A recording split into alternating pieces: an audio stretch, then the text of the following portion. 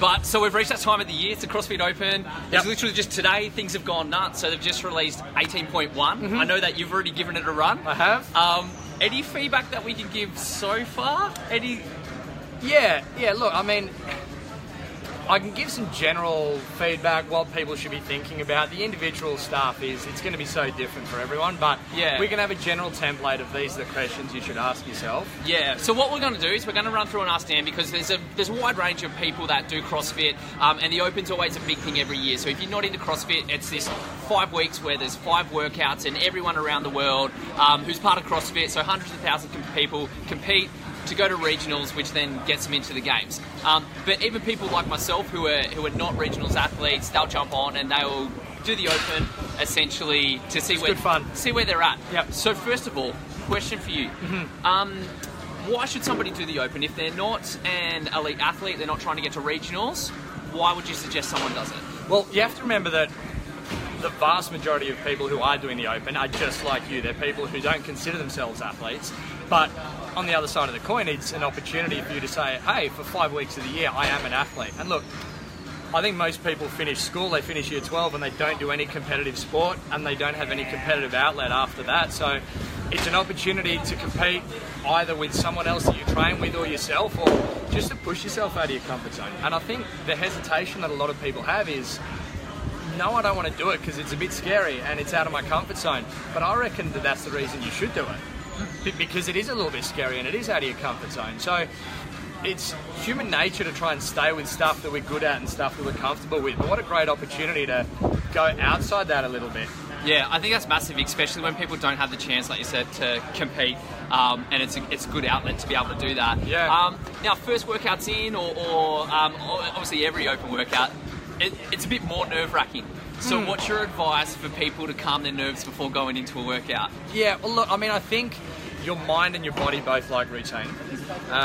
So you don't want to change too much as you're going in. So the anxiety comes from an unknown, and it comes from not having a plan. So there's a lot of anxiety before that first workout is released and before the workout's released every week. And that's fine, that's natural. There are 500,000 people around the world feeling exactly the same way, so you're not on your own. But then as soon as it's released, the unknown is gone a little bit. Then if you can have a good plan and say, I know what I'm going to do, plan A, B, C, if it all falls apart. As soon as you know what you're going to do, it'll give you the confidence that it's not an unknown anymore. I've got some backup plans if it goes wrong. So have that plan, know what you're going to do, speak with your coach who can help you out with that stuff. But then, just keep your routine the same. It's a cliche, but in the end, it's just another training session for most people. Now, we've got 5 weeks of this, and I know towards the end of the week, the end of the 5 weeks, people tend to drop off. So how would you encourage people to incorporate the Open with their training and get the most out of the 5 weeks? Okay, it's the biggest challenge.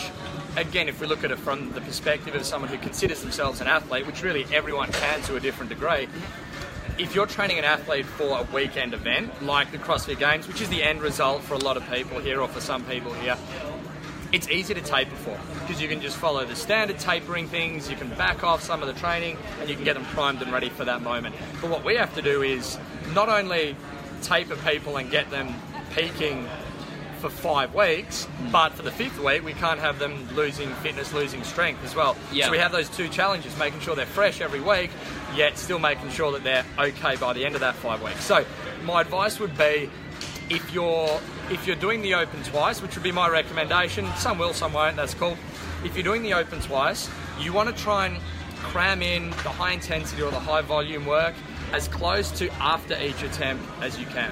So if you think of the week as one training cycle, you want to do your Open attempt and then have a bit of a spike in intensity and volume straight after that, and then back that off coming into attempt 2, hit attempt 2, and then have that spike in intensity and volume after that. So each week, volume intensity will look like this, so you're as fresh as possible while still making sure that you're holding on to that for 5 weeks.